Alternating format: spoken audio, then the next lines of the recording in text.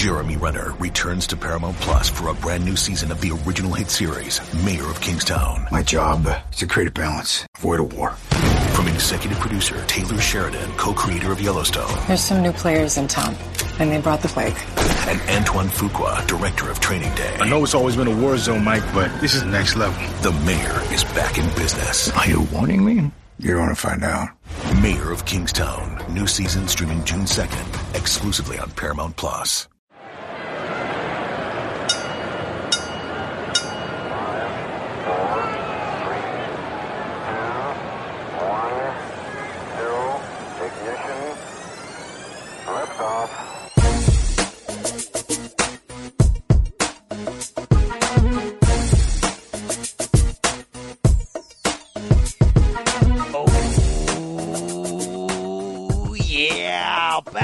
Popular demand and back with a bang. It's the State of Combat podcast, CBS Sports with your boy, the Brian Campbell, getting you fired up for what's going on in the world of mixed martial arts. How excited am I right now to talk about men fighting in a cage? But you know what?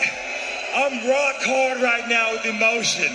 I got a phoner. Phoners for days, brothers, and we got a great show coming at you, recapping everything that came and went from UFC Moscow, setting the stage for what's going to go down in Brazil this weekend with a big-time light heavyweight matchup.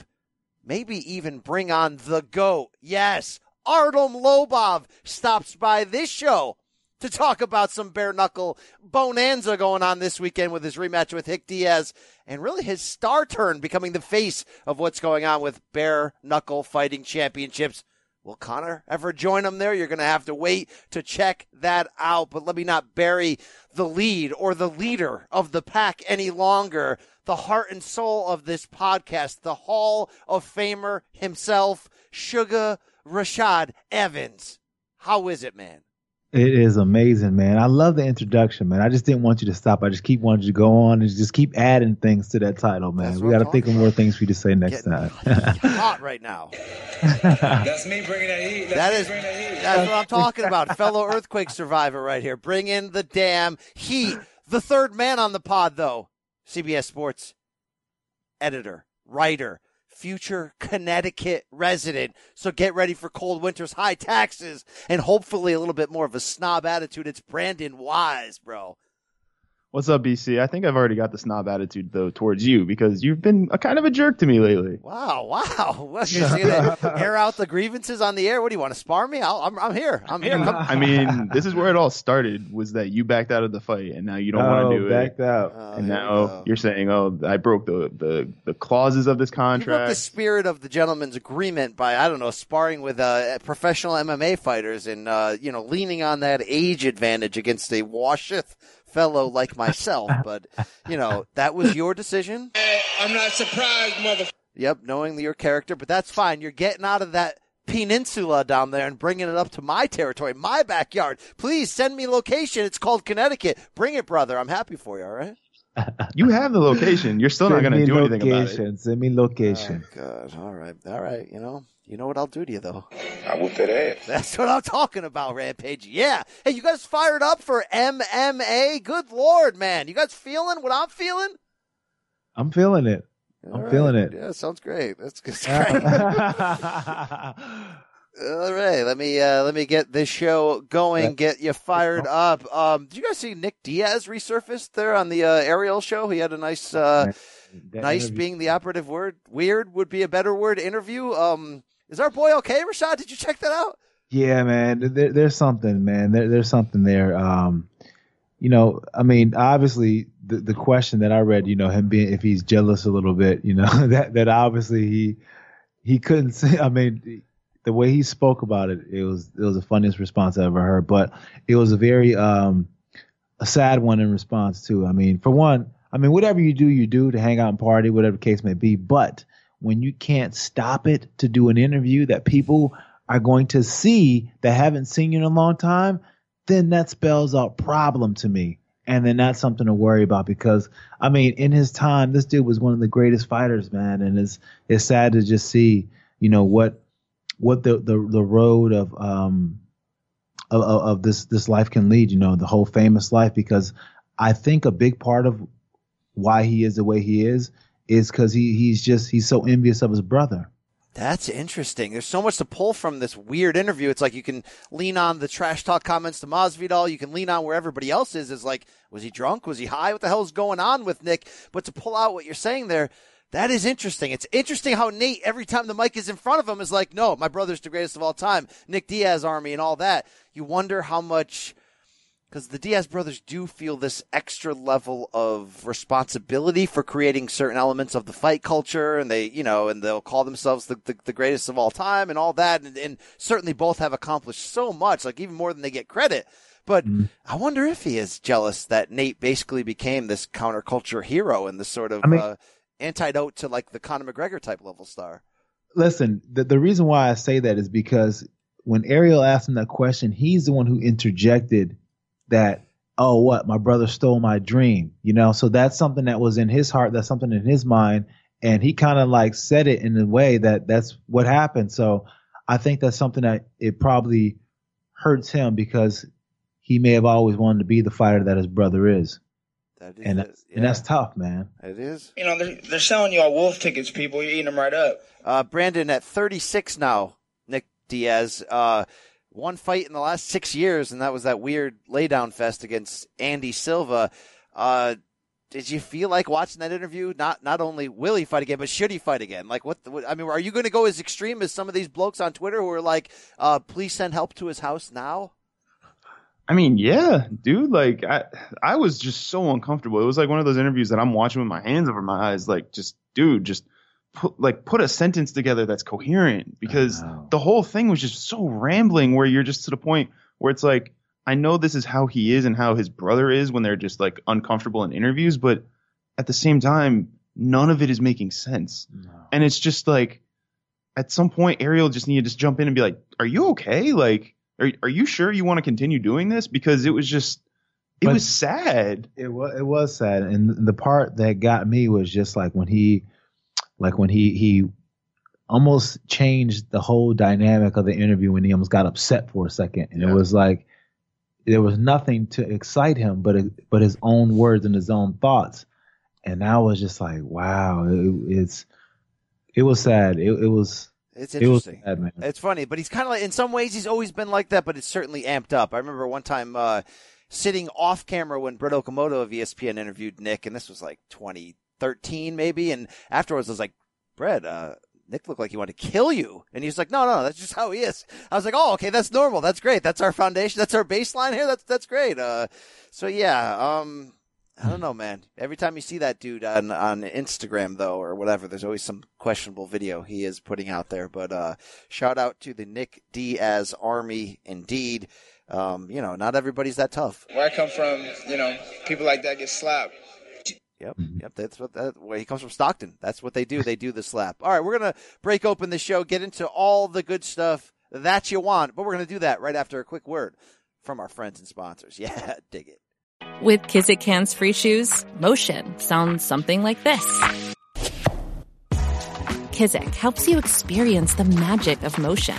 With over 200 patents and easy-on, easy-off technology, you'll never have to touch your shoes again. There are hundreds of styles and colors, plus a squish like nothing you've ever felt. For a limited time, get a free pair of socks with your first order at kizik.com/socks. Let's go! It's the most all-star studded challenge ever. And this time, it's every competitor for themselves. Best challenge ever! The Challenge All-Stars. New season now streaming on Paramount+. Go to ParamountPlus.com to try it free. Terms apply. And we're back. BCB Dubs, the Hall of Famer, Sugar Rashad Evans. And Rashad, we're going to get into everything that happened in the weekend. One of the things that did happen was our boy, my boy, King Mo Lawal did call it a career with his final Bellator fight, getting knocked out, unfortunately, by a fella who I can't even remember his name at the moment, which kind of shows you it was time. It was the end. Our man King Mo, the next day, by the way, signing with Major League Wrestling and appearing in a fight card. I wanted to use that as a transition to say, shout out to Mo, great career. Glad he's going out on his own terms. But are you still coming back in on your own terms, brother? Are we in camp? Where are we on the great Rashad Evans 2.0 return? Actually, I don't know, to be honest, because the truth of the matter is, like, I enjoy training and I'm there. Like, you know, if something, like, for instance, I'm to the point where I'm just taking it as it goes, you know, like my body feels amazing. I'm training hard every single day. And, you know, if there's an offer that makes sense, then I'll do it. But at the end of the day, like, you know, if nothing happens, then nothing happens, you know, and that's just the way it is, because I'm not to the point where I feel like I need to force things in life anymore. I feel like whatever is to be, and it'll come to me and it'll happen. So to answer your question, if it happens, it happens. I'm just ready for it if it does. I like it. I like this Zen version of Rashad. He's chilling. He's ready. The abs are there. They are there. Check his Instagram account. This 40-year-old guy's ready. But, yeah, I like the idea of not forcing it. Hey, if the right name, the right time, the right offer, mind you, should come your way, then it'll be a good conversation. It'll be a good talk to have. This past weekend, though, the big stories did come out of Moscow in the UFC Fight Night card. And that featherweight fella, Zabit Magomedsharipov, getting a decision win there, taking over in a fight that oddly produced really takes in both directions. Gets a unanimous decision, 2-1 on all 3 scorecards against Calvin Kattar. There was some action. There was also a late fade from Zabit. Rashad, from the idea that we thought if he can get through the dangerous Calvin Kattar, that we are now talking title. We are now talking the idea of Zabit on deck, the winner of Max and Volkanovski in December. Let's do that thing. Are you in that same line of thinking after this performance, in light of saw a lot of people going, there, I told you, there, he's not the guy we thought he was? What's your take coming out of this fight? Yeah, I mean, my beliefs in him is even more firm because of the fact that, you know, what I see him do in the cage, the fluidity in which he moves, you know, the way he's able to chain moves together without any kind of tell at all, and just creativity inside that cage, you know, it looks like, you know, he's playing at a different level than everyone else is. He did fade at the end, but the reason why I believe he faded was the fact that, you know, he almost didn't fight because he had a staph infection, a blood infection. And I think that blood infection, when you're taking antibiotics, because he had to take antibiotics to clear it up, the antibiotics does like a little reset to your body and it harms you in a cardio aspect big time. So I do believe the antibiotics and everything that he did to treat his blood infection did cost him in the cardio department. But I still believe, even with him still fading, he still was in control. I think part of him did fade, but another part was the fact that Calvin Kattar figured something out. And he figured out if he started going forward, then it makes it harder for Zabit to do all this creative things that he's going to do. You know, a lot of times what happens is people, when they go against someone who has a lot of movement and give them a lot to look at, you can't help it but end up looking at them, and you end up staring at them, and staring at them, you know, it stifles your technique, because while you're watching, this guy's executing what he wants to do and he's putting you in his trick bag. But until you just say the hell with it and move forward, then you start to find openings. And I think that's what Kattar found. Yeah, it's interesting. I saw, you know, a lot of great stuff from Zabit. I was more in line with what you're thinking. I saw his control of sort of that middle distance, and he's giving you the Zabit type spectacular things, but he's doing it more in feints to set up other action, and he's got creative strikes. And for me, the idea of, like, if this fight was a preparation, a place setter for him to face a guy like featherweight champion Max Holloway, who's all offense all the time, coming at you, high volume, smart, educated setups, I feel like Zabit kind of fought the perfect fight here against Kattar, at least for those first 2 rounds, where he really showed you that he's of that elite level. He's going to have a lot of tricks up his bag to be able to defend that. And I know when Zabit says things like, I'm only operating at 40% up to this point in my career, you've only seen that much of me. I know that people can roll their eyes when guys say that, but I think because of his style, it's actually true. If you pressure a guy like this, who's this skilled and controlled and set up and ready to sort of counter you in creative ways, you will pull the best out of him. In this case, yes, the 3rd round fade was a thing. The illness also seemed to be a thing. Plus, Calvin Kattar is a good-ass fighter, and he put it together, and he went after it. But, Brando, I feel like this was the best type of performance to prepare him for a Max, because He didn't go for many takedowns against Kattar, which is a big part of his game, and you're not going to take Max Holloway down. That's just the way it is. You're going to have to fight defensive against that high-volume style. Where are the haters coming in and telling you, I think he needs a few more seasoning fights first?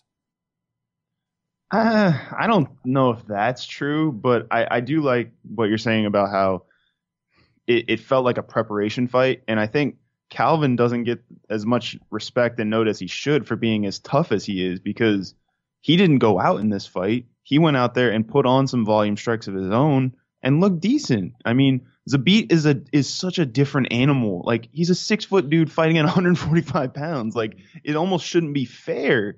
Like, Calvin has a game that could be a top 10 game at some point in the featherweight rankings. And for him to be able to at least stay with Zabit for a while in that fight, I think is the more impressive thing. And I think that shows more that Zabit is already in the top 3 or top 4 in the division and could contend with those guys. Like, any of those guys would be an interesting fight with him at now. Like, if he even fought Volkanovski or Holloway, I'm really interested to see how that looks. Especially Volkanovski, because he's so short compared to him. I mean, Rashad, have we seen anyone exactly this package as a featherweight? I mean, this is sort of like so unique where I'm like, how are you even going to give critical analysis against it? He's doing things we don't see guys do with this package. No, I don't think so. And I think it's because he's such a freestyle fighter. And by that, I mean, he doesn't have one style that he favors. You know, he's just as good as, you know, his wrestling as he's good as his jiu-jitsu and his striking. And he does everything so even. And to his credit, you know, I trained with him in Jersey for a while. And, you know, with the things that I see him do in the gym, he has not yet pulled off in a fight. And I see him do some crazy acrobats inside the gym. And the thing is that the reason why he gets so good at doing this is because him and his Dagestani crew that he rolls with, after every single practice, they stay after for about an hour to 30, you know, to at least 30 minutes or an hour just doing these moves. And they practice. It's like a randori session, which is like a light drill session where you have a lot of positive affirmations in the techniques that you pull off, but it's only creative, only off the wall type of techniques. And they start to get really, really good at just practicing this movement. So when it comes real time, it just flows like a regular jab. I love it. I love the artistry that he brings. He certainly seems to have the right mindset. And even if you're just going to regionally stereotype and say, is he Dagestani? Okay, he is of that ilk. He is that dude. I mean, most of these dudes are that dude, but he definitely seems ready for the level, the pressure, everything that comes with that. I kind of want to see now who's coming out of that fight. Max and Volkanovski, 245, a loaded card. We can't wait for that fight. But don't go anywhere, UFC matchmakers, but up. Give this guy what he deserves, which is a title shot. He proved it. I'm ready. Let's do it. Brian Ortega still hasn't won a fight yet from that damaging loss against Max Holloway. I know he's going to come back soon, but I don't know. It's interesting. I've heard people say, by the way, should Volkanovski win, then maybe you would see UFC go in that direction. Maybe you'd see them rush Ortega into that if he beats Korean Zombie. Other people think a Korean Zombie win over Ortega is a guaranteed title shot because of the market you can appeal to with a fighter like that. It's interesting. It's wild. Featherweight's back. It's fun.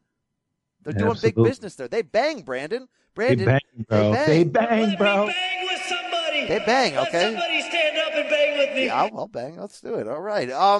We also saw the big pull on this card was this heavyweight co-main event came together quickly. Last minute, Greg Hardy running in there against Alexander Volkov. He wanted to prove himself. We pretty much expected it to get his ass kicked. Neither really happened, or did it? It's interesting. Greg Hardy loses a 3-0 decision on all three scorecards, 30-27. Volkov played it safe. He was efficient. He used his jab. He did everything he was supposed to short of going for a finish. But now we got a great Greg Hardy's performance here, Rashad. Didn't just walk into the first shot and get knocked out. Didn't at the same time ever look like he was in the fight. What's your takeaway from this?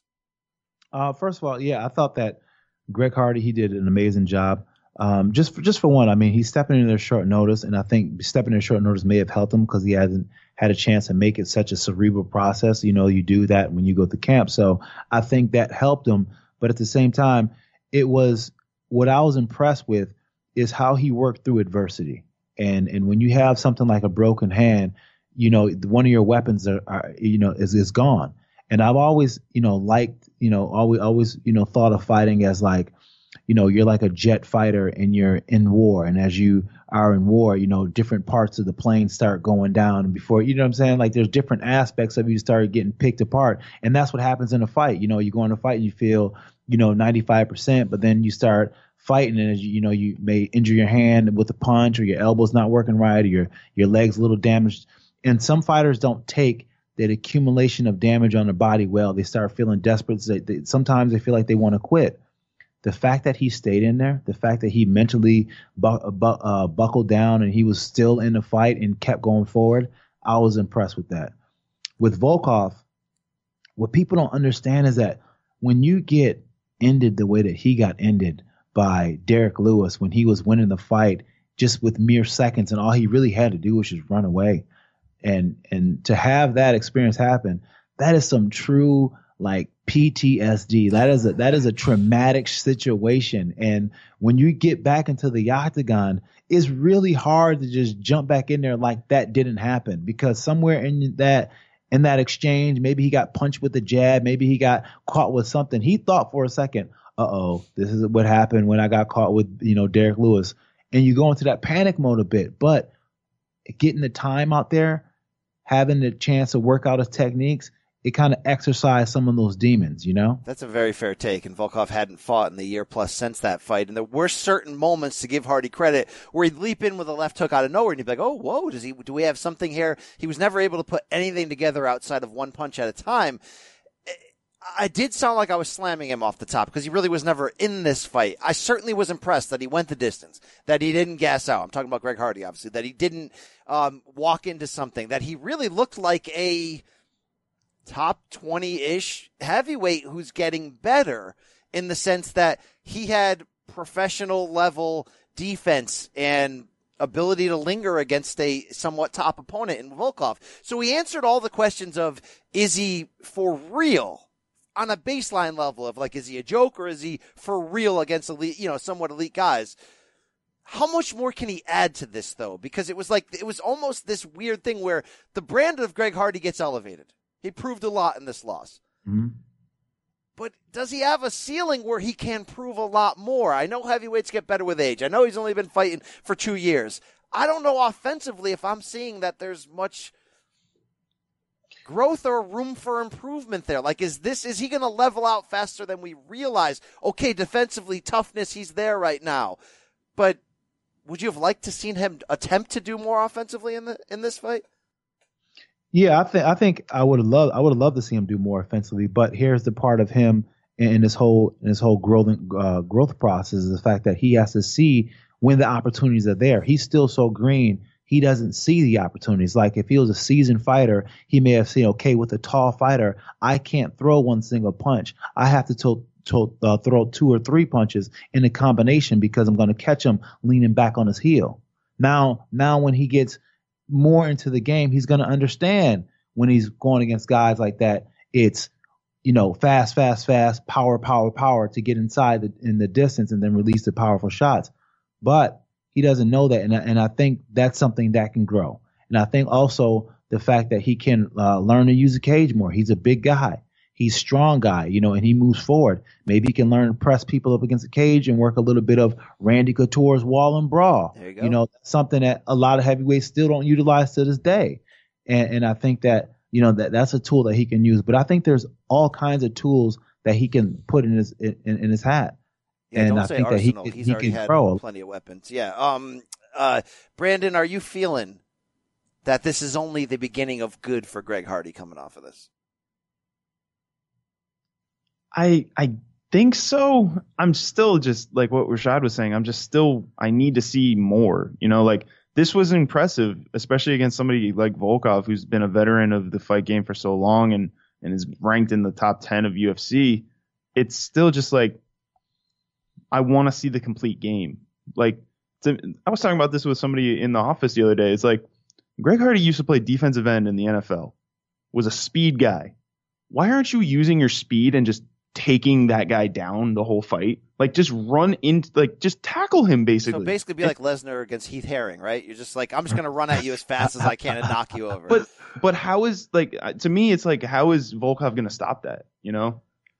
I mean, here's the thing. I get it. He was that in football, but the same reason why he can't do that is the same reason why someone who wrestled in college can't just run and take a shot, because there's a big transitional point from punching to takedowns that some people, it takes a long time to feel comfortable doing. But you're right. He can put that in his arsenal because he does have that in his DNA. But it's like what we were talking about before with Ben Askren when we watch his stand up, and it's like, oh my God, dude. Like, it's not going to – I don't feel like it's going to be like that with Greg Hardy going for takedowns, you know? It's just – we just haven't seen him do it, so we don't know if he can. Right. It's interesting. The next step on this matchmaking tour for him is going to be interesting. Do you go right back to the well of someone of this level? Do you look at this as the type of L you can certainly learn from and grow from, and then maybe take a step back down in matchmaking and get him a win? It's going to be interesting. He's not a train wreck. He's not a celebrity experiment. He's showing you now that at the very least he is a fighter. Now it's the question becoming, how good can he actually be? Sure not. We're still not sure. This was a plus, though. Shout out to Greg Hardy for the survival and the professional look of what he did in there. I would have liked Volkov to put the foot on the gas and see what he's got here, but I get it. Stuck with that jab and did it. Brandon, are you going to sit here and pop for your boy, Hot Chocolate Danny Roberts, sending Zelim Imadaev to Russian hell via KO punch in round 2? That's your guy. You freaking love Danny Roberts.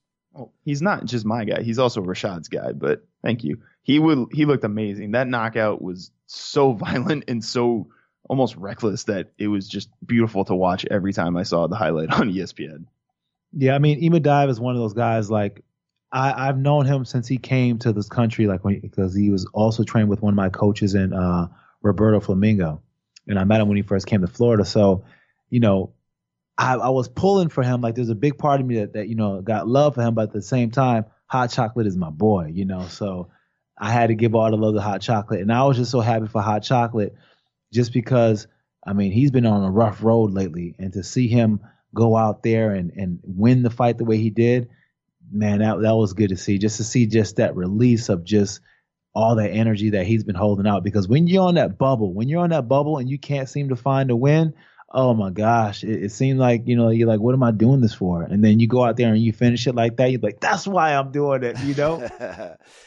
You listeners may have missed on the undercard when welterweight David Zawada scores a first-round submission via triangle choke over Abubakar Nurmagomedov, Khabib's cousin. But Conor McGregor did not miss this fight. Instead, he came all over on Twitter. Well, that's a poor choice of words there, but he went after it on Twitter and attempted to send cousin Nurmagomedov to hell, only to delete the comments afterwards. To me, this was just another, like, oh, Conor's watching the fights, but this got a ton of traction on social media. The fact that Conor's, I guess, clowning a guy who got submitted in basically the same way Conor did against Khabib in that title fight at 229. I took more issue, Rashad, from the, hey, you're a badass, you know, you got balls standpoint. If you're going to put those words out there, don't delete them afterwards. Like, yeah, the war's still on. It's never over, according to you. So I'm no problem with him calling out Khabib's cousin and making fun of him. Was Khabib's cousin one of the guys that ran in the cage and attacked him? I'm not even sure if I remember, but like, it's all one big, we're against them. We get it. What's the big deal here?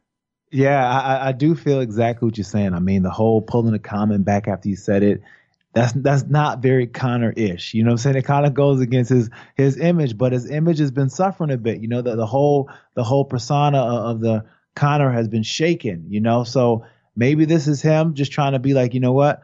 I do want to get that going again, but right now might not be the best time because I'm going to Russia next month. I don't know, but I would just say this. That was a very unlike Conor-ish move, man. I mean, yeah, that's true. The internet is forever. That's Brandon, you've been in the pilot's chair on the piss or get off the pot, fight or get off my timeline, which is a statement I used this week. I'm really stealing it from you, from saying, look, I'm not going to mention this man's name until he fights. What are we doing here? Now we got Khabib coming out and saying Conor needs to win 10 times before I'm going to fight him. Should Conor just come back January 18th and shut up? I mean, are we at that level? Are they going to announce this fight friggin' already? What the hell's going on here? Yep. They just need to announce it. What's his name? John Kavanagh posted today that you can no longer go by the gym SBG in Ireland from 10 a.m. to 4 p.m. for unknown reasons, apparently. But everybody's basically taking that as Conor's training for 6 hours a day now. Yeah, that would be it. No more pictures, no more autographs. It's time. It's time to get serious. No more of anything we don't need in this gym. No more dick pills. No, no more of that either. It's time to get serious. Look, I'm going to be fired up. We all will. But let's just fight. Stop tweeting. Stop doing anything. Fight. Because his reputation doesn't matter unless he gets back in there and wins and keeps fighting. That's the fight game, okay? You can sell as much whiskey if you want. We don't care anymore when you tweet unless you are in there backing it up and fighting. Rashad, you don't have inside sources. Well, you may have inside sources. But gun to your damn head. Who does this man fight? I think it's Cowboy. I mean, that's what has been, kind of teased out there, and I think that's the fight that makes the most sense. When you're looking at where Conor's going to be coming back into, he's going to want to have a high-profile fight, and it's going to be with a dance partner who dances to his tune. And I can't think of anybody better than a guy like Cowboy. I can't think of anybody more deserving than Cowboy. So it's got to be Cowboy. And you will skip to my loo. Yeah, I mean, you want to make that guy dance to your tune. Indeed. Brandon, is there any curveball we're not seeing? I mean, we opened the show talking Nick Diaz. We can probably talk a little more based on some comments he said in that interview about his own potential future. How much would you pop for some kind of Conor Nick Diaz curveball? Because what if Nick is so angry at Nate for stealing his thunder and stealing the idea of the BMF, which is really him? Maybe we roll that out there. Could you imagine that? Could you imagine the numbers on Nick and Conor? No, I don't want to see Nick fight. Don't stop doing this. All right. Well, Nick did say in one breath that he's never coming back, and then a minute later in that interview was like, "It's up to Dana. It's up to them. You want me to fight? I'll fight." Yeah. Yeah, that won't be good. I mean, here's the thing about it. Like I said, if your activities that you enjoy to do in your private time interfere with you in your time where you're on the clock, then that's a problem. That's a problem. He can't be out there. Like if he couldn't stop whatever he likes to do an interview to make sense, and if he thinks that is making sense, then it's like, dang, yeah, there's a problem there. There certainly sounds like a problem there. I think you should shut up. You're embarrassing yourself right now. Are you still drunk right now? All right, GSP, come on. There's no need for that. Rashad, I buried another lead there. You were in Moscow. You were on the ESPN broadcast for UFC Fight Night. How was it in Russia? Did the ladies love him? Some Sugar Rashad there when you got off the plane here? What's going on? I mean, Russia's amazing. It's an amazing place. It was. I got to tour Red Square and see, and from someone who actually lived in Russia, so they had, different kind of attachment and a lot of pride to it. So it was good to hear the history of the country. But Russia's always amazing. It was cold, but it was a good trip. How are the fight fans inside the arena comparative to American? The American Affliction T-shirt wearing, hair gelled, Boogar, Sugar using fight fans in America. What's it like in Russia? Very quiet, very respectful. They did, they will boo, but they're very quiet. It's surprising. At one point, they weren't playing any music in between the rounds, so it was just like this eerie quietness throughout the whole stadium. I'm just like, dang, I don't know if they weren't playing it for religious reasons or whatever. They didn't want to offend anybody. But they weren't playing it. But then once the live card started from like the main card, then they started playing music, and it kind of lightened the atmosphere up. But before that, it's like, oh man, this is kind of serious in here. Yeah, that seems like a very serious country. Brandon, to close on this whole Nick Diaz back in the limelight, yeah, he called out Jorge. Yeah, Jorge's manager puts out an Instagram video in response with the Scarface audio, F the Diaz brothers. All that ish. That doesn't. Should we care? Does that mean anything? We're not getting Jorge Nick tomorrow. So like, No.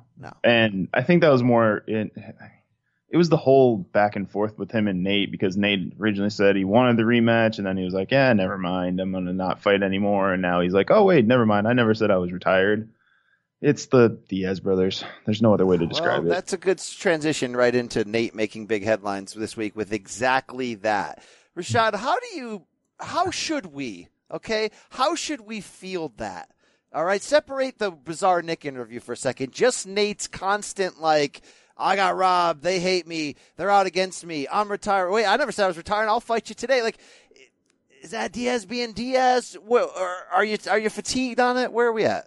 Yeah, I mean, it's Diaz being Diaz, and I think that, there's people like in your terminology, there's people who pop for that. People love that kind of stuff. They love that kind of behavior out of them, because for them, it's still saying F the system at all costs, even though you see, he does play with the system because he's where he is right now, but he's always got to have the persona of F the system. And this is just him, having a persona. So I think that, the people who are fans of him love him, that he's just never going with the flow, Yeah, I do. It's so tough as a fan when we endured the 3 years of him gone at the peak of his physical and commercial prime and come back with 2 really fun fights, and now he's this thing. But it seems like from what he went through with USADA before the 244 fight week, through the stoppage, which we all said seemed smart, but to him it's sort of like, you're robbing me from being who I am and doing what I love. Now you extend that to the idea that it seems like he doesn't believe he'll get the Masvidal rematch. It seems like typical Nate, which is typical distrust of the system. The idea like, well, maybe I will go away for 3 more years because I'm going to do things on my own terms, which makes me a little nervous about this. If you're a fan of him, which I don't see how you couldn't be a fan of him, who the hell is he going to fight next? And what would those negotiations look like? And I say it from this perspective. It's not going to fight Conor in the trilogy, because you'll see that fight, but it's not time right now. Probably not going to get Masvidal. If Nate is back in a feeling of distrust, right when it seemed like it was finally like playing ball with the machine and the company, he's obviously believes he has a BMF value. I mean, 3 of his last 4 fights were pay-per-view headlining blockbuster scenarios. He probably feels like, okay, pay me or give me a title shot or put me in the main event or whatever. I don't know if the promotion can do that right now. Brandon, is there a short list off the top of your head that could be a main event that would draw a ton of interest and could get Nate the kind of money that he deserves? Because I don't consider somebody like Nate motivated by money, but I do see him as somebody who makes a hard line and says, I'm no longer going to fight for less than what I deserve. There is somebody who he was actually recently scheduled to fight that is recovering from some surgeries right now that just lost an interim title, I think, that would fit that mold, in Dustin Poirier. I think once Dustin gets healthy and once Nate heals up from those cuts, why not make that a main event? That's a hell of a fight. That is a hell of a fight. Put this guy in the war room. That's an excellent fight. Yeah, somebody get Shelby on line 1. That is a fight that also you can say, okay, well, they're in line within the lightweight ranking, so winner really takes a step closer back to that title picture. You don't have to put any BMF on it. You don't have to put an interim title. They just seem like the company always seems, pre-BMF, they seem reluctant to pay Nate what he deserves and give him that chance. I mean, there's always 2 ways to look at everything. And I'm sure, certainly right now, I'm sure you can make a case against Nate and be like, dude, you just got everything you ever wanted. Like, why are you now still sour and surly? But, I don't know what it's like to go through that whole USADA thing and feel like the company's still against you. And I don't know. Dude, we'll never figure out what's going on inside their head. All right? Okay? It's true. They smoked 2 joints in time of peace and 2 in time of war, okay? They smoked 2 joints before, they smoked 2 joints, and then they smoked 2 more, all right? That's what I'm talking about. So, but I think the way to understand and the secret to understand the Diaz brothers is truly understanding Nick Diaz's interview. Like, is that possible, Rashad? Is that actually possible? Breaking the code. There's got to be a code to the hidden language. I mean, there's no shortage of fun matchups Nate can make. I hope he would accept them. I mean, put him against any lightweight or welterweight banger, put him against any name, put him against anything. I don't know. He's not in a title picture right now. He just lost a BMF title fight. Conor's not ready for that third fight. Where the hell do you go next? It's interesting. Brandon, you got any other news for us to digest and debate here? I know that the people are itching to hear some Lobov in their life, and they're going to get that, all right? BKFC's coming. What else you got for me? Mm-hmm.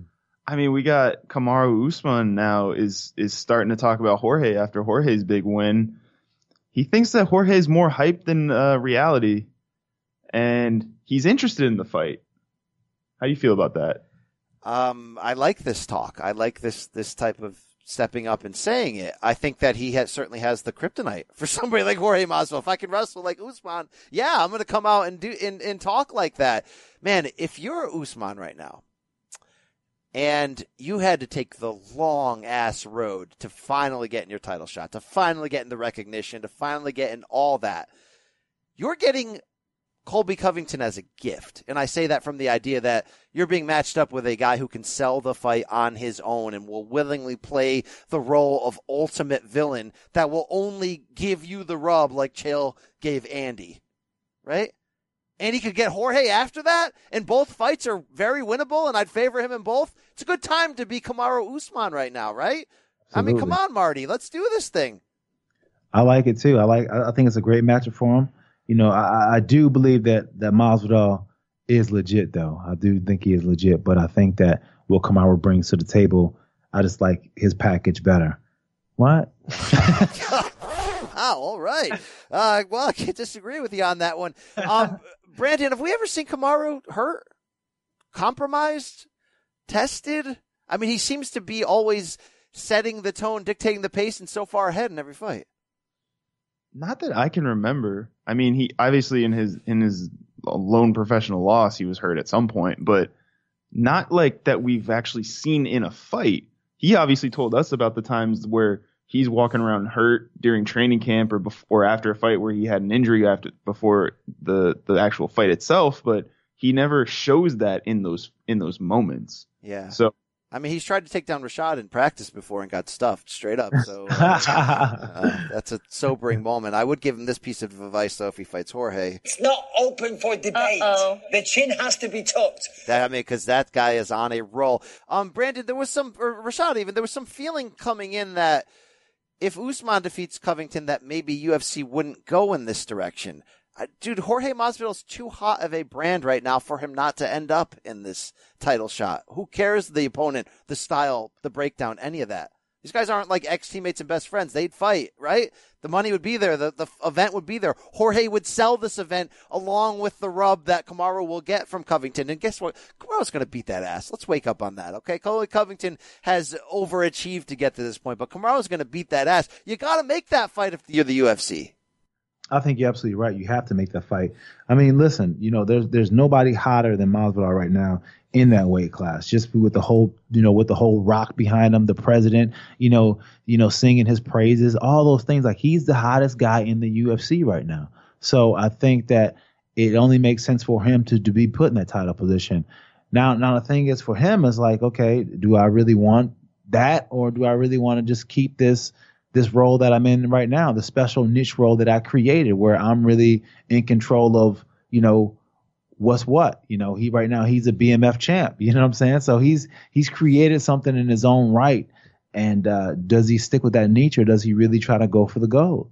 What we've learned from Rashad, Brandon, is that Jorge's the hottest fighter right now, and Kamaru's got a great package. So, that sounds like a matchup. You're playing touch butt with that dork in the park. All right. What else you got for us, Brandon? Anything else? You got any thoughts? You got any other news? Come on, give it to me. I'm ready. I'm fired up. Let's talk about Israel Adesanya and what they're discussing for his next fight against Yoel Romero. Izzy's the only person I think who's ever said he wants to fight Yoel Romero, but apparently UFC says they don't think this fight will sell. Get the hell out of here. Look, if Dana wants to make the stance, which he's already done, of, I'm sorry, Romero's 1-4 in his last whatever with 2 missed weights. We talked about that last time. You want to make that case, even though I thought Romero won 2 of those fights, that's fine. You should still make the fight. But to try to say this won't sell, are you kidding me? Rashad, talk to me. You've been in some war rooms. You have company stock, I'm sure. What the hell is he thinking right now? No, this is definitely so. I mean, listen, I think this would be the biggest test of Izzy's career, and the fact that this is the old guard officially changing over. You know, this would be the official torch passing of the old guard. And I think it's almost mandatory that you do have it, because you have this monster of a man in Romero who's legendary in his fights for almost being not human. You know, people talking about, oh man, when I fought this guy, it was like I was kicking steel. And when I punched him, you know, it didn't even faze him. He just kind of walked right through him. He's not human. I've heard this before from people who fought him. I would love to see how Izzy's tested with that, because you look at a guy like Izzy and, you know, he seems to get better every single fight. As his confidence grows, his skill level's getting grown. And I just want to see, has he grown that much? Has he grown that much where he makes a guy like Romero look as if, like, you know, he's a thing of the past? And seeing him want the smoke, and it's inspiring, it's encouraging, it's awesome. You mentioned the old guard. It reminds me of John Jones in that short period of time, Rashad, fighting all the names of that loaded light heavyweight era that you came up in and won a championship in, and wanting all of them and getting all of them. That's how you do it. Brandon, though, if we're trying to look at the UFC's comments and trying to play reverse psychology matchmaker, would this be Dana and company saying, Adesanya just won the title? He is a potential world star, not world star hip hop. He's a potential world star. We want him to fight John Jones one day. We want him to sell a lot and do great things. Why would you roll the dice against such a alien wild card in Romero when we can go have him fight Jared Cannonier, who's done a great job and probably loses? Let's do that instead. Do you think it's that, or do you think it's them just trying to negotiate prices down? That's probably a fair point. Because I feel like guy? Who's just Romero's power broker? Is he an Ali guy? Who? Romero. No, he's not. I don't think so. He's a Melky Cow guy. That's right. Man, it's like there's a few powers in this game. It's interesting. It's interesting. Yeah. I don't think it could be anybody but those two, though, right? Cannonier would be the default backup plan. Romero, look, the window's closing. The guy's like 50. He's a freak of nature, but the window's closing. Let's get him in as many big fights as possible. I don't know who else it could or would be. Yeah, I don't think there's anybody else. Oh, right. Brando, I'm sure you're going to tell me next about my favorite UFC fighter, right? Rose Namajunas? You're damn right. I love me some Thug Rose, all right? I listened to her interview with Ariel Helwani. I felt the feels. I love that she went back to her old coach, worked out, talked with him, cried with him, and found her passion again. Rashad, you know how great Rose looked in round one against Jessica Andrade, how she looked like maybe the pound-for-pound queen in that 5-minute sequence. She has figured out how to be awesome and amazing. And if she figures out mentally how to heal, resolve, and bounce back from that, still time for her to be an all-timer. Absolutely. You know, that's one of the biggest parts of this game. It's such a big psychological game. You know, the fighters that go in there, you have to be mentally on point. You have to have a belief about yourself that can go past your fear. And when that confidence is shaken in any kind of way, then it takes a long time to rebuild it. And it gets even harder because as a fighter, you're almost taught that you're not supposed to be afraid, and you really don't really know what to put those feelings of fear, because you're taught to fight against it. Everything's a fight against it. But accepting those feelings of fear is something that we're really not taught to do, which is just, like I said, you got to accept them. You got to hold on to them. You got to say, you know what, I'm experiencing this. I'm feeling this. You know, I feel a little bit afraid, and be honest with yourself, because I think when you try to fight it, then I think it almost robs you. It almost makes you feel as if like, it almost makes you want to run away from it. And I've seen fighters time and time again mentally are shaken after they have a traumatic experience inside the cage because they haven't, you know, taken the steps to psychologically get themselves believing in themselves again. I have so much respect for Rose because she's walked out this career like in front of our eyes. I mean, fighting for the title and essentially her first official UFC fight so early and losing and being open about, you know, her family and her own mental health battle and struggle. I love when she stood up to the Boogie Woman and you know, was unmoved by that attempt at trash talk and then beats her twice. And that second fight people forget to talk about was one of the best fights of this modern era in the women's game. She can come back. This is theater. Brandon, the strawweights are where it's at. It's always been where it's at. We know there are names. There's a Weili Zhang, but we know about our other favorite fighter. Boogie Woman is coming tomorrow, and she doesn't know what's coming. She's not the only one, I'll tell you that much. Brandon, with that note aside, how do you map out this future in the War Room at 115? Rose wants back in. Who do you give her? Who gets Zhang Weili next? What's happening here? Oh, man. I feel like 115, for as hot as it is still kind of a mess just because of how quickly the belt has been shifting around. And everybody needs a fight now. No, I don't think anybody's currently booked for a fight that's in the top 4 or 5. So you got to do some interesting matchmaking if you're Joe Silva. And I don't know. I feel like Andrade against Joanna makes a lot of sense. But Joanna against anybody makes sense. And so does Rose, for that matter. And you still have Michelle Waterson in there, too.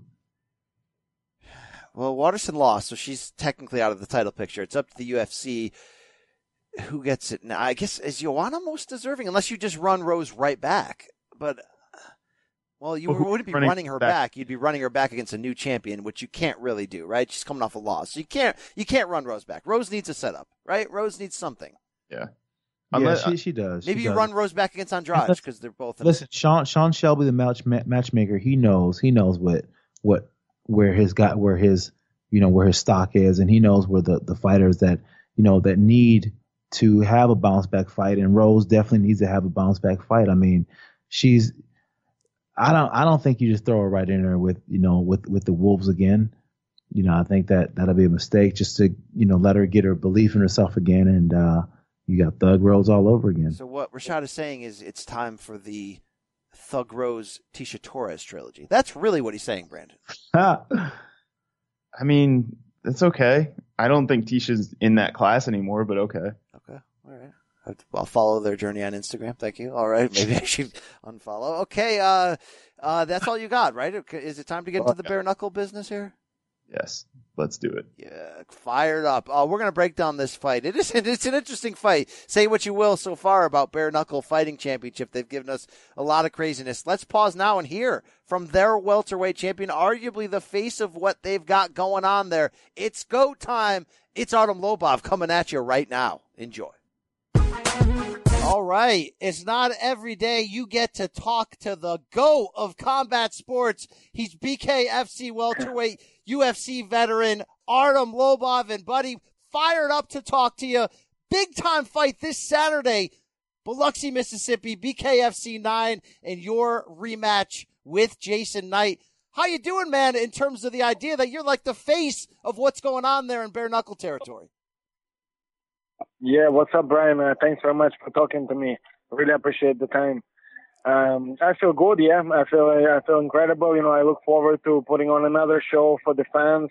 The first fight was so amazing that now I feel the pressure is on my shoulders to produce an even better fight for everyone to see. And I'm planning on doing exactly that on Saturday night. Let's go back to April of this year, BKFC 5, same city, Biloxi, Mississippi. You and fellow UFC veteran Jason Knight let the hands go, to say the very least. It was a bloody, all-time action war. There were people, Artem, that loved it. There were people that were almost cringing at it because it was so real and raw. What was it like to go through that? It was incredible. To me, that's what real fighting should be about. It should be about action. Nobody wants to see two guys cuddling each other for 25 minutes, humping the leg of each other, or as you would see often in boxing, jabbing around, running around the ring. No, people are there because they paid money to see a fight. So it is your responsibility to give them that. If you're a fighter that fights on pay-per-view, that fights on paid events, and is making money from it, it is your responsibility to entertain the crowd, to show them exactly what they are there to see. And that fight was exactly that. And that's why it went all over the world. And that's why everybody was talking about it. That's why most people called it one of the best fights they've ever seen. And certainly one of the best fights this year. So I plan on doing exactly that. one more time. Me and Jason going to meet in the middle, and only one of us will leave. Wow. I think what people have loved about BKFC off the start is it feels almost like illegal, and I say that in a good way. It feels like originally how UFC used to feel, that you're watching this thing that's so damn real and raw and rugged that there's just from watching it at home, there's a rush that you get when you're watching it that even in today's boxing and MMA, you don't always get. For a fighter, how different is it for you from that same standpoint that you're entering into something that's already dangerous to begin with, but you may get caught up even quicker here? This is sort of like next level. No, I absolutely love it. I'm finally in a sport where people want to fight, not cuddle. I save the cuddles for the ladies. If I want to cuddle someone, I go to my girlfriend. Here I am to fight. And Bare Knuckle FC does exactly that. When you pay to watch fights, go see Bare Knuckle event. You will see exactly that. If you're paying to go see boxing, or if you're paying to go see MMA, you're not guaranteed that. Chances are you're going to either see, two guys running around the ring, or you're going to see two guys cuddling each other. Not at Bare Knuckle FC event. There, it says it does what it says on the team. Now, you're coming off a big breakthrough win, the biggest fight in BKFC history in June when you took a somewhat disputed decision over former boxing champion Paulo Malignaggi. Artem, why do you think that MMA veterans have had more success thus far in transitioning to BKFC than boxers have? Yeah, well, exactly that, especially with Paulo's, style. I mean, I don't know how there can be any controversy that I won that fight. You cannot win a fight by moving backwards.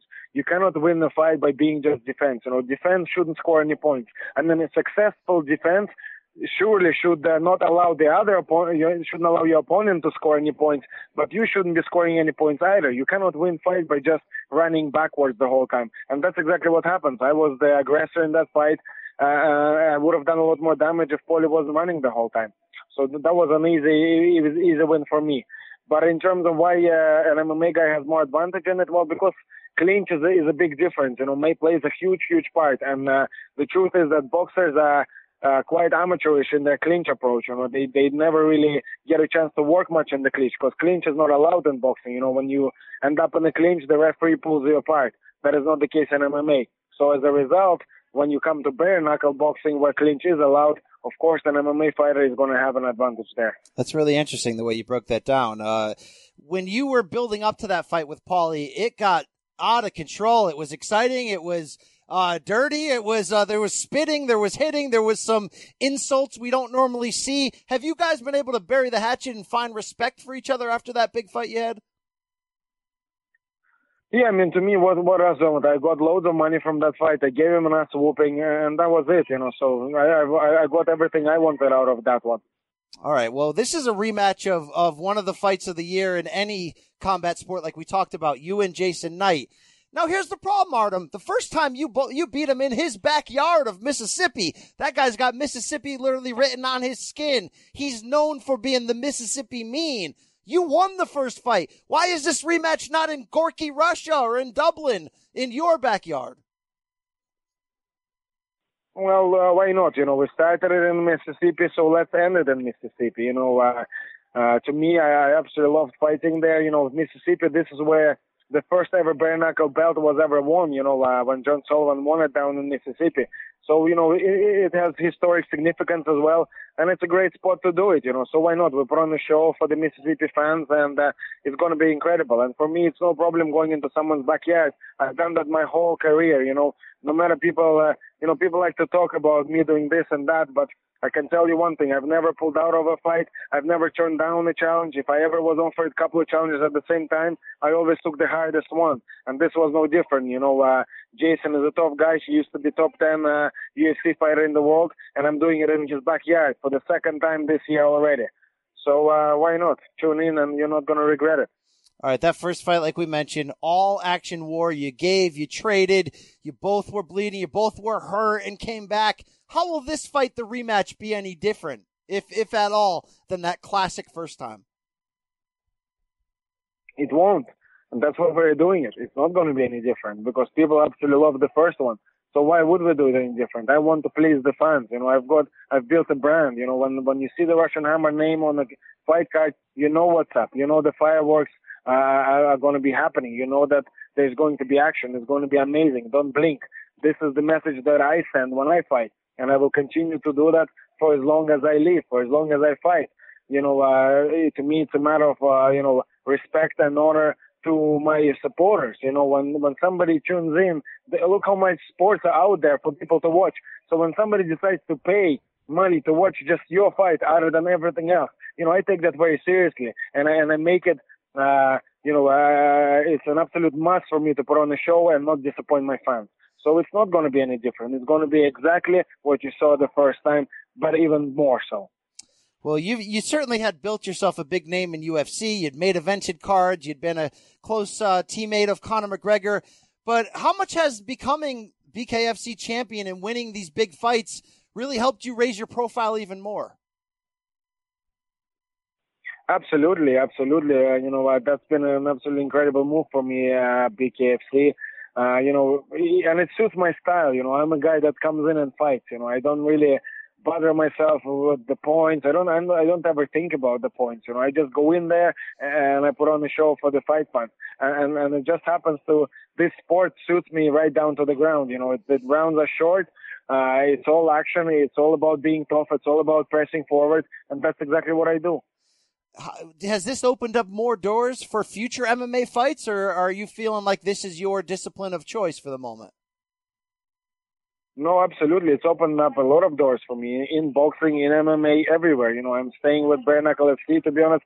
No matter which turn my career takes, I feel I will always stay with Bare Knuckle FC at some capacity, just because these fights are good for my soul. I absolutely enjoy being in that squared circle. It's absolutely incredible for me. But coming back to your question, I do have a lot more opportunities now. This is just as you can see, the bigger your profile, the more opportunities are. I mean, look at that boxing fight that just took place, Logan Paul versus KSI. Right. These guys aren't even fighters, and yet it was watched by the whole world. I see it as a good thing. Why not? The more eyes, the better. I mean, now we see Logan Paul calling out Dylan Dennis. I mean, can we make that fight happen too? I mean, yeah, why not? If he wants to fight Dylan Dennis, if the money is right, I always pride myself on being a guy that always fights the best, the toughest challengers.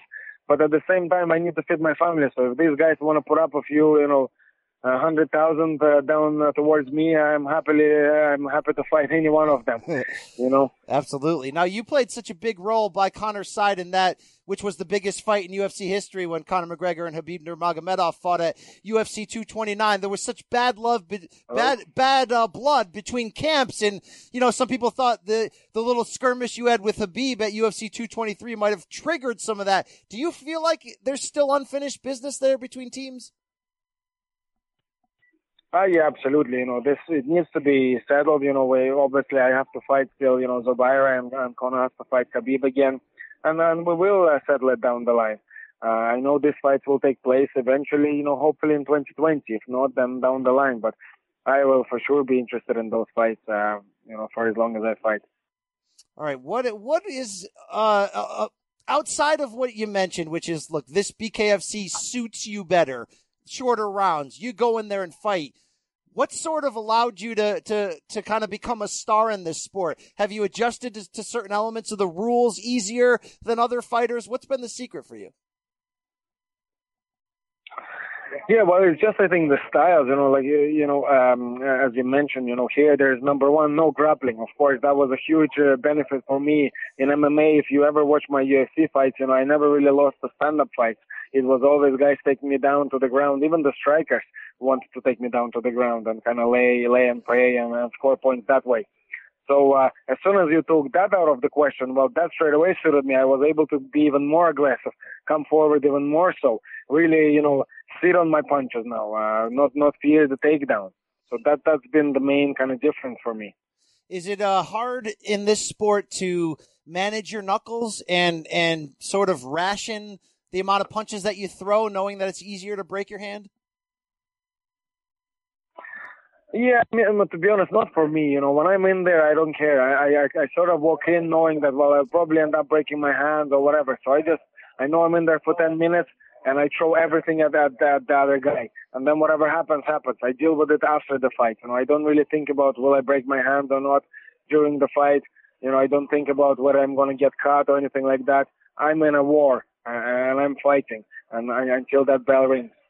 Absolutely. I want to close with asking you, Paulie Malignaggi brought his brand to BKFC, and there was a lot of attention. You're becoming a star there. Is there another fighter out there in anything, boxing, MMA, entertainment, that's sort of your dream opponent for BKFC? For BKFC, I want the biggest names. I would like to see some more of the, boxers crossed over, maybe, someone like Adrian Bonner, maybe Edmund Khan, if they want to fancy, if they want to try it, because they always seem to kind of have this view towards MMA guys, like, we don't do the real fighting or whatever. So maybe, they want to try their hand at the bare knuckle boxing. I would be happy to welcome them in there. I'll be waiting with open arms, and I promise not to hurt them too much. What about Conor? We ever going to see him go bare knuckle? He would love to do it. Obviously he signed up to UFC, so that makes it difficult. But if it was up to him, Conor loves the real knock. He loves the real fight. That's why he is loved by so many fans around the world, because he's a real fighter. And I'm sure he would do absolutely well in bare knuckle. Absolutely. Can't wait for this Saturday. Biloxi, Mississippi on pay-per-view. It's Bare Knuckle Fighting Championships 9. It's Artem Lobov. It's Jason Knight. Part 2 of the all-action rivalry. Artem, it's been a pleasure to talk to you. Best of luck this weekend. Thank you so much. Really appreciate the time. Bros, is there a reason to hate Artem Lobov? The guy, he loves to fight. He loves BKFC because nobody's taking him down, and people have to stand up and fight and bleed and get cut and brawl. That's what he's about. Yeah, he's got 38 MMA losses and never deserved to be on the main event level, but the guy brings it. So, somebody going to bang with him? Yeah, they found somebody to bang with him. Yeah, he brings it, man. I've been a fan of Lobov for a while. I'm actually a friend of Lobov, and he's always been one of those guys who's just game. And sometimes I'm telling him, like, yo, Artem, I know you game, and I know you like to just get down and scrap, but there's got to be more strategy in the fight. He's like, nah, I just want to fight, and, but now he's found something that he can just go out there and fight and let it just be about fighting. But, the whole thing with this bare knuckle boxing, man, these guys are cut from a different breed because, when you're in there fighting and you start getting cut and your eyes starts getting messed up, there's a party that wants to stop, but these guys go beyond that and just keep going and let the whole face just get beaten, just get mashed up, and just keep mentally going forward. So hats off to these guys, man. I can't do it. Even looking at Hick Diaz's face, you just see like the scars on it. It's like Frankenstein. Yeah, I mean, their first fight in April was everything Artem said about it. It was, people loved it. People were grossed out about it. People were going like, this can't be worth whatever they're making. It was just open that cut up and just bang. Lobov got the close 5-round decision. We're seeing this fight again in Mississippi Mean's backyard because it's business, because it's a guarantee. That's what, I asked Lobov, what's going to be different in the second fight? Nothing. He said, we're going to bang, basically. So, Brandon, this guy's a odd face of the franchise for them. Like, I didn't think he deserved that win over Malignaggi. He says Malignaggi ran. Of course he deserves it. He's kind of their draw right now. Would you have ever guessed that? No, but it kind of shows that it helps to be around stars, because when you're in that light and then you are able to get some of that shine from Paulie in that big pay-per-view that they did, it makes you a star because you survived. And you got the decision. Artem said the phone's ringing. We also have that great gif of him throwing the hammer punch from standing up, which always makes me laugh every time I see it. He's been getting some MMA calls from this, but he's committed to BKFC at the moment. So I guess carry on. Biloxi this weekend, the rematch. What are you guys expecting the second time around? You got to give Jason Knight credit. They were willing to just have they had the kind of like sewer fight where there's no police or security or teachers ready to break this up. Just go do it. I don't even know how you break this down. Whoever bleeds less. What do you got here for me, Rashad? Put on the analyst's cap. You into this? Will you watch? Yeah, I'm gonna watch, but it's hard to break down. I mean, the truth of the matter is, with these competitions, it's hard because your hands are bare, and all it takes is just one missed punch, and next thing you know, you have one of your weapons down. So when you watch these bare knuckle fighters, the good ones, they don't punch as hard as they can. The thing is, and the technique is just to touch, and you want to punch where. You remember how like the old school boxers had their hands and put their dukes up like the Fighting Irish? That's how you want to punch, because when you punch at that angle, you have more surface area and you don't end up hurting your knuckles. So those are the techniques to the bare knuckle. Now it's about who can handle that accumulation of damage. So I'm gonna go with Lobov in this one. He loves it. He loves the slop, man. He loves the pain, the cutting. He prefers it. He prefers the bare knuckle. It's wild. I'm gonna read off to you the other fights of note on this card, and please share with me your interest level. The co-main event is for both the BKFC Heavyweight Championship and the Police Gazette Heavyweight American Championship. I think that comes up with a write-up in the local paper. Chase Sherman, the champion, against Joey Beltran. You in or you out on this one? Yeah, I mean, Joey Beltran, he bring it. It's going to be sloppy. It's going to be one of them.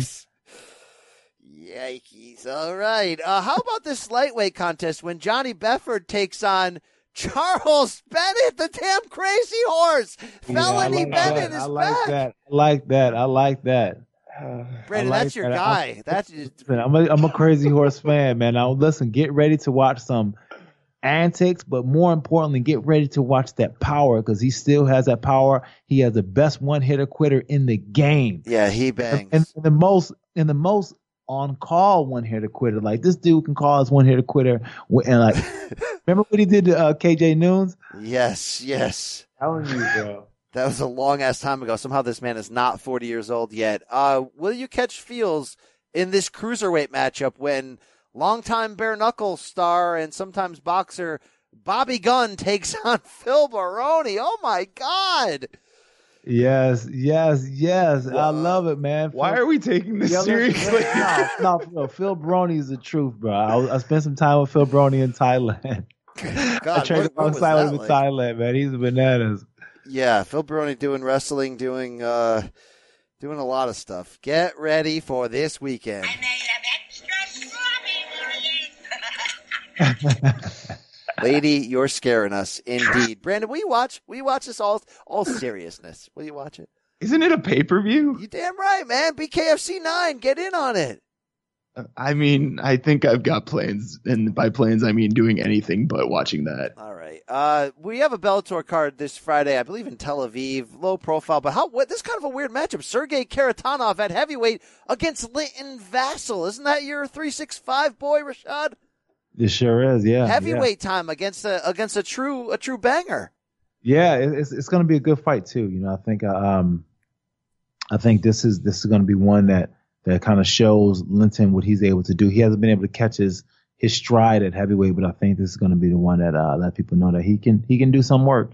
All right. The big fight card this weekend that we'll take notice of is Saturday, Sao Paulo, Brazil. How do you pronounce that? I am the worst to begin with, but Sao Paulo, Sampaio.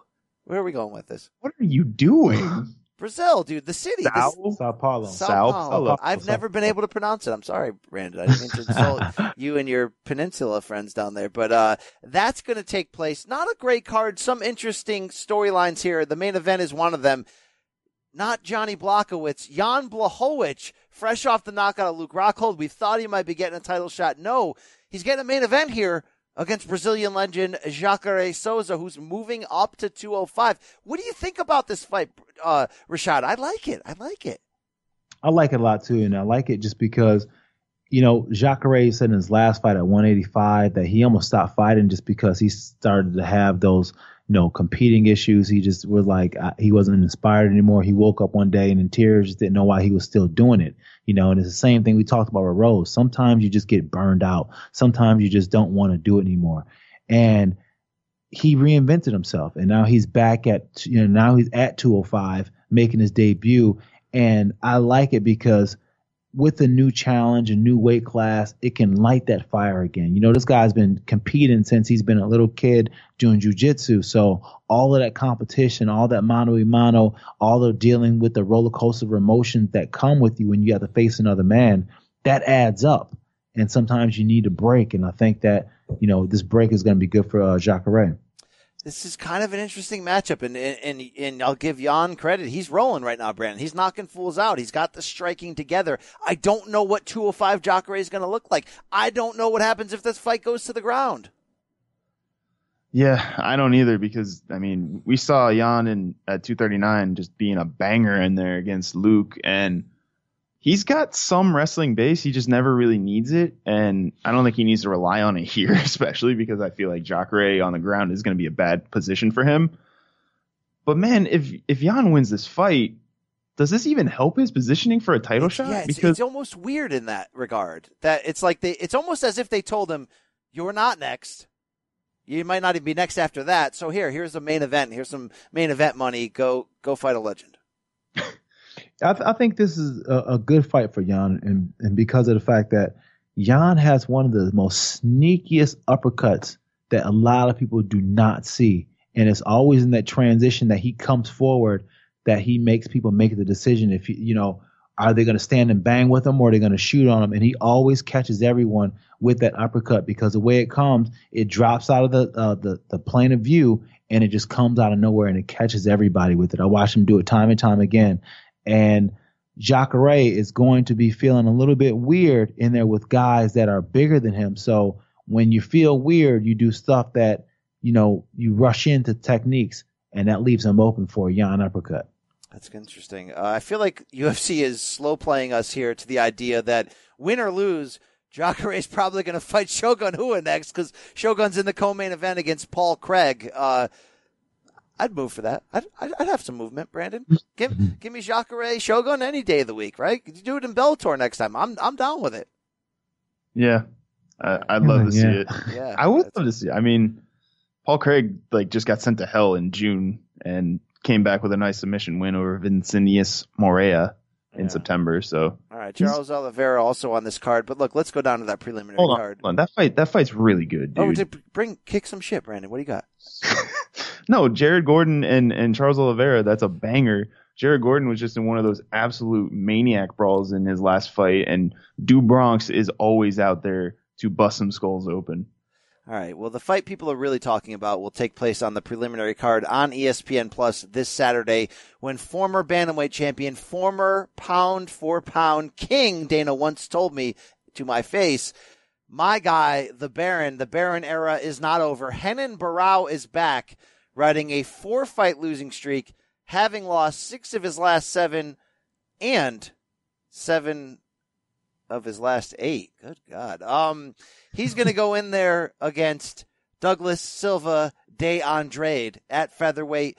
You probably didn't prepare for this, Rashad, but humor me all the same. Is the Baron era at age 32 still alive? Tell me he gets through this test. Oh, man, I don't know. Luke Sanders knocked him out in February. What am I talking about? Please, there's still life, right? He could beat Douglas de Silva Andrade, right? Come on. I don't know. Here's the problem that makes it to beat Douglas de Silva Andrade is this right here. Is Renan Barão has fought the best in the world. Renan Barão has headlined some of the biggest cards in the world. When you're used to being Renan Barão and you're used to having those blockbuster fights, it is really hard to get on the level to be motivated enough to fight a Douglas Silva Andrade on his level. So Douglas Silva Andrade is going to go into the fight feeling like he's fighting for the belt.